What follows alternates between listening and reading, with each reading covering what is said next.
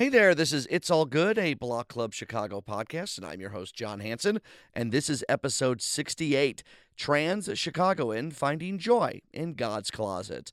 A quick reminder to rate, review, and subscribe to the podcast, and if you want to become a donor to blockclubchicago.org, well, that'd be great. It helps our nonprofit newsroom keep going. All right, let's get to episode 68.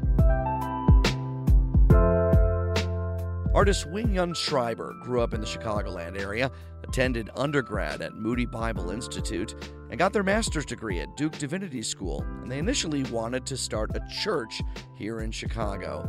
Instead, they've started a pop-up thrift store on steroids. It's a place for trans people or folks experimenting in gender expression to feel safe, to feel loved, and excited to find clothes that fit both their body and their soul. And thanks to donors, it's all free.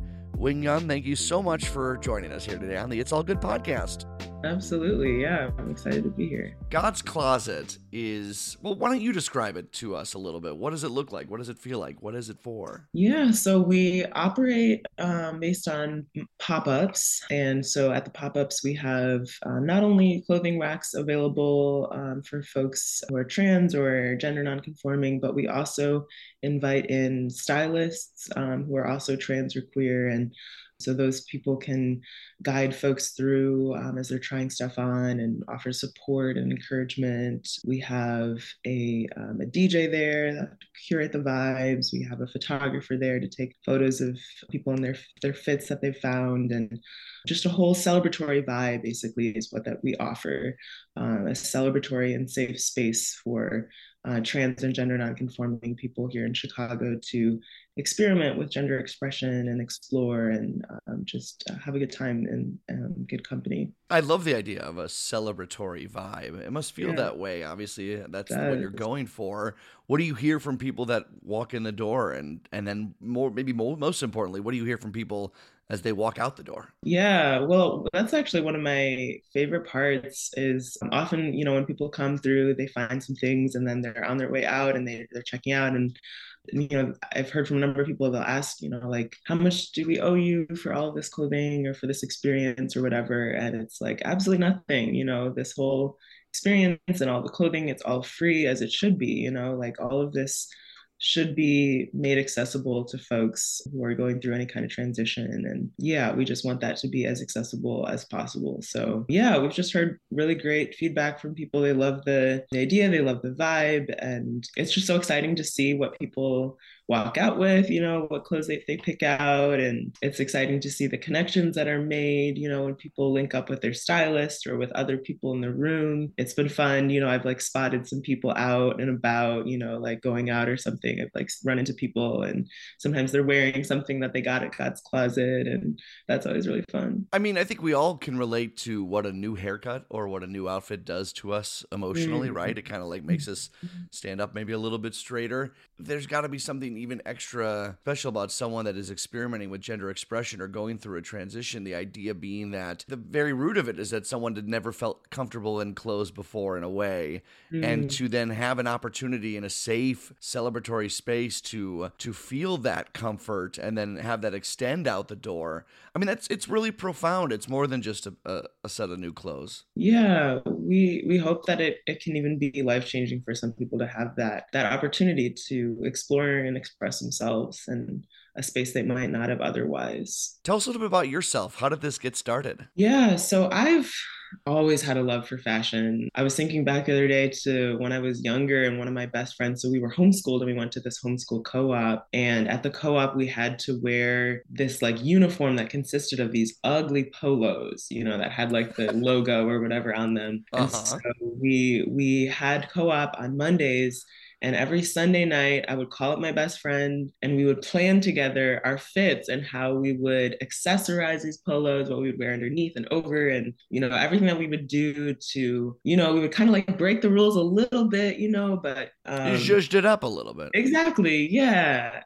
We did what we could to just still express ourselves. And so that's just always been really important to me. And since beginning my own gender transition journey and coming out as trans, I've just found fashion to be such a huge part of that experience as well. Yeah, people like see you and perceive you and like respond to you differently depending on how you're presenting yourself, you know? And so to be able to learn how to present myself in a way that I like want to be perceived, I feel like has been really huge and really transformative to me, to be able to play with people's expectations of me, or of what a person who looks like me should be wearing, that sort of thing has been, yeah, been really fun. And I've just loved being able to open that up to other people through God's Closet. You know, and when I was first starting to explore and just experiment with gender expression, I often didn't have the resources that I needed.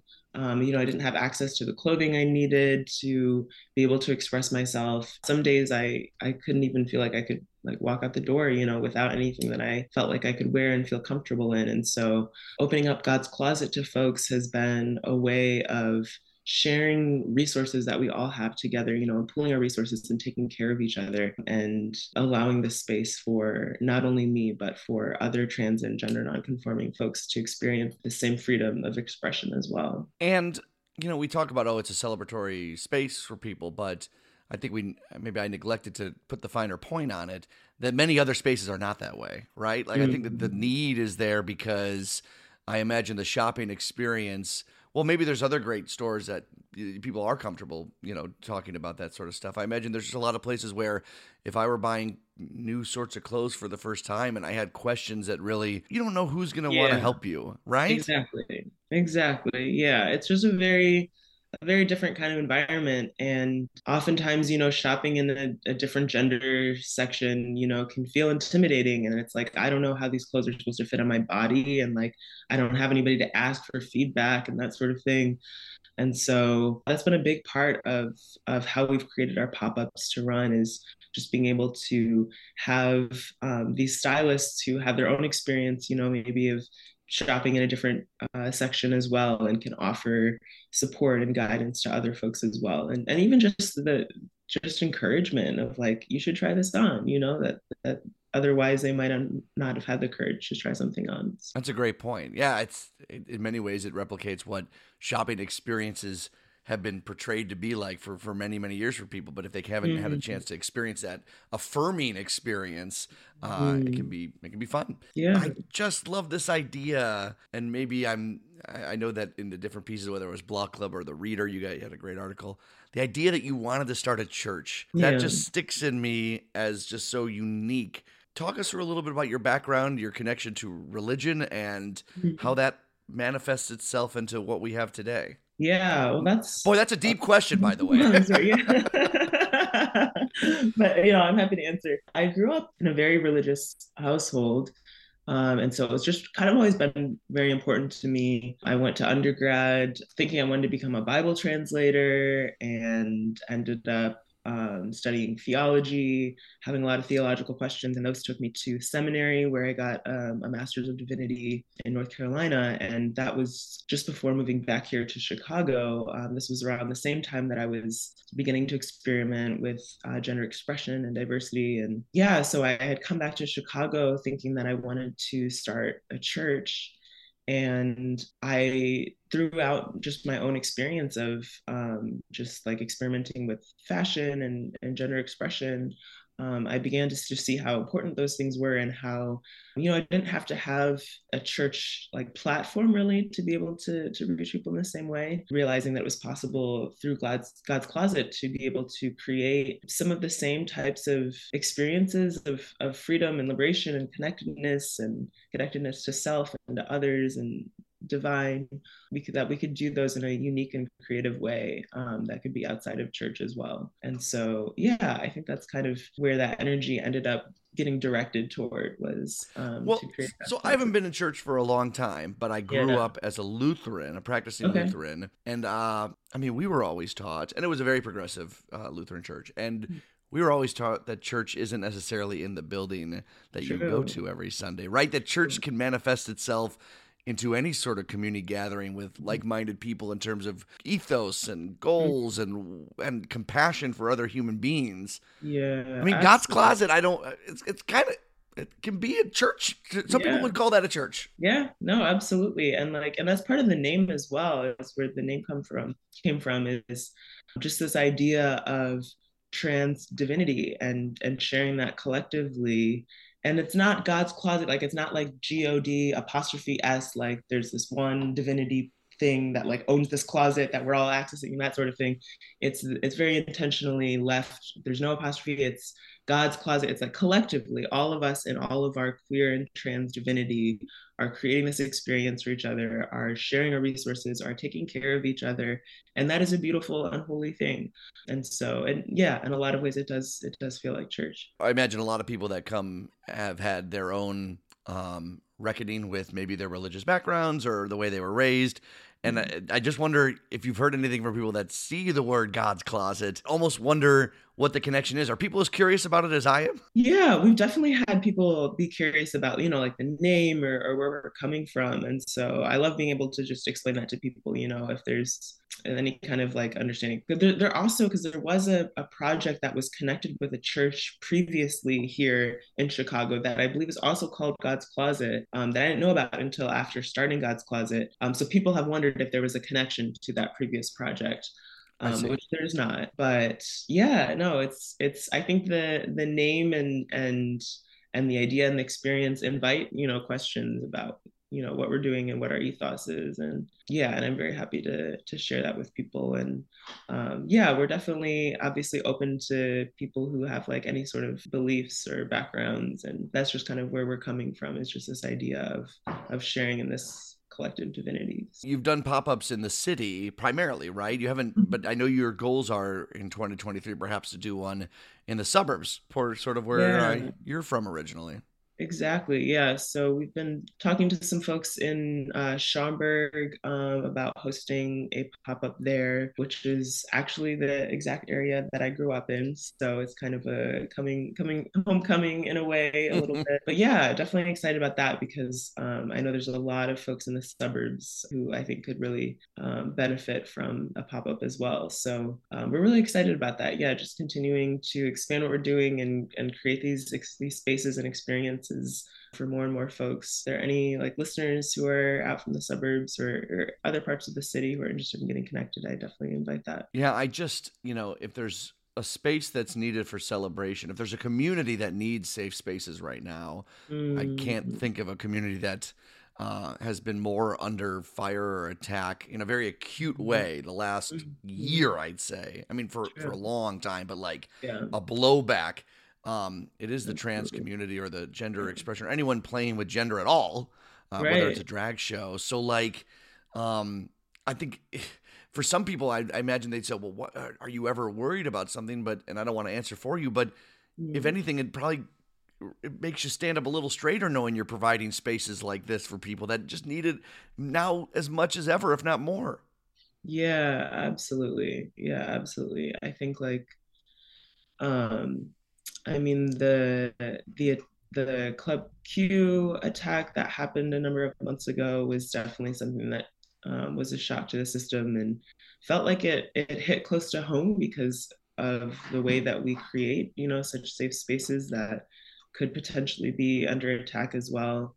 But yeah, it kind of just gave us more of a push to realize that what we're doing is so important, and there's a reason that people want to would want to attack something that's so good and wholesome and wonderful, that brings people together, because it is powerful. It is, I think, a really powerful and can be life-changing experience for folks, and so we want to just be able to continue offering and doing what we're doing.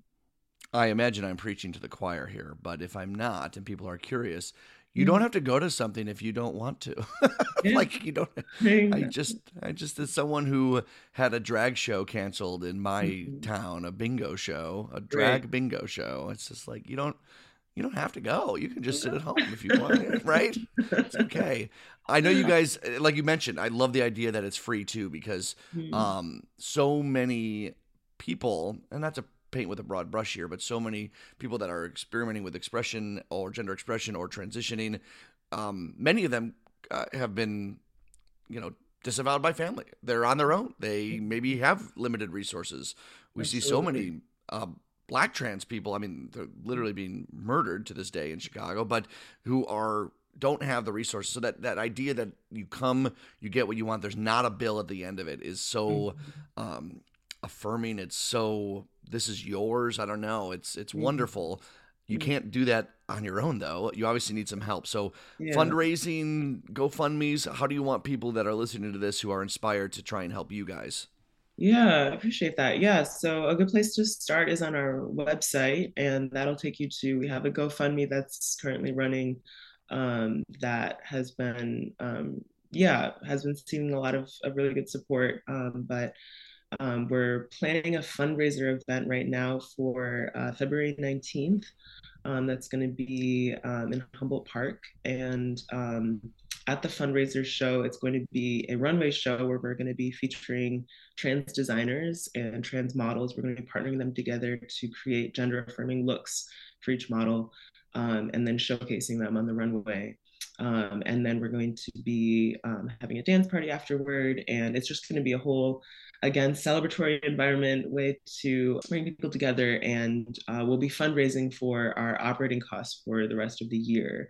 We wanted to make more of a concentrated effort because we've been kind of just supporting ourselves through, digging into our own pockets and, mustering up what we can. But we know that there are people out there who do want to support what we're doing. And we've seen some really great support already. So we just want to invite people to be able to, take a step and come alongside of what we're doing and offer, whether that be financial support, which is huge, volunteering with us, a number of different ways to help. godscloset.xyz, and there's a contact button right in the upper right where people can kind of connect.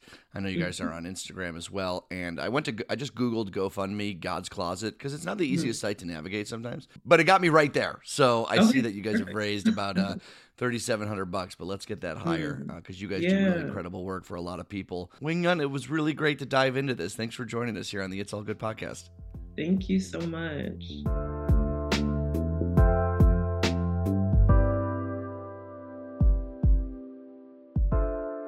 So the last episode of the It's All Good podcast was about the stories we loved in 2022. And Northwest Side reporter Ariel Perella, she gave me this great story. She recorded it. She was so excited. And I have to admit, I forgot to put it on the podcast. There were like 10 other ones, and I just didn't put Ariel's on there. But I'm making it up to her. I'm including it on this episode. So take it away, Ariel. Hi, this is Ariel, Far Northwest Side reporter at Block Club Chicago. One of my favorite stories this year was about a new bakery that opened in Gladstone Park called New Paradise Bakery. It was so fun to report on because the bakery sells a bunch of Southern Italian pastries, cakes, gelato of course, and a bunch of savory snacks that are all made from scratch every day and super delicious. But for me, this was extra special because my grandma's from Sicily, my parents are from Italy, and so it was just like walking into my grandma's kitchen again and being in an Italian cafe, speaking Italian, so much Italian. It was just so fun and really a great moment to connect with the culture, but also to see what this bakery has brought to the Northwest Side. And after I wrote this story, a few sources and friends of mine told me they went by to this bakery and got some pastries. So win-win, shout out to the bakery. I love it there, and everything is so delicious, and I think that what they're doing is great, especially for the Northwest Side, which always could use some more options to sit down, drink an espresso, and just hang out. Thanks again, Ariel, and I'm sorry to have left you out, but hey, you got your own special stage here on episode 68. And that'll do it for the It's All Good podcast. Again, rate, review, subscribe. You know the drill. That would mean a ton to us. And go to blockclubchicago.org for more information on what we do and how to become a donor or subscribe to our nonprofit newsroom. Till next time, I'm John Hanson. We'll drop another pod on you next week.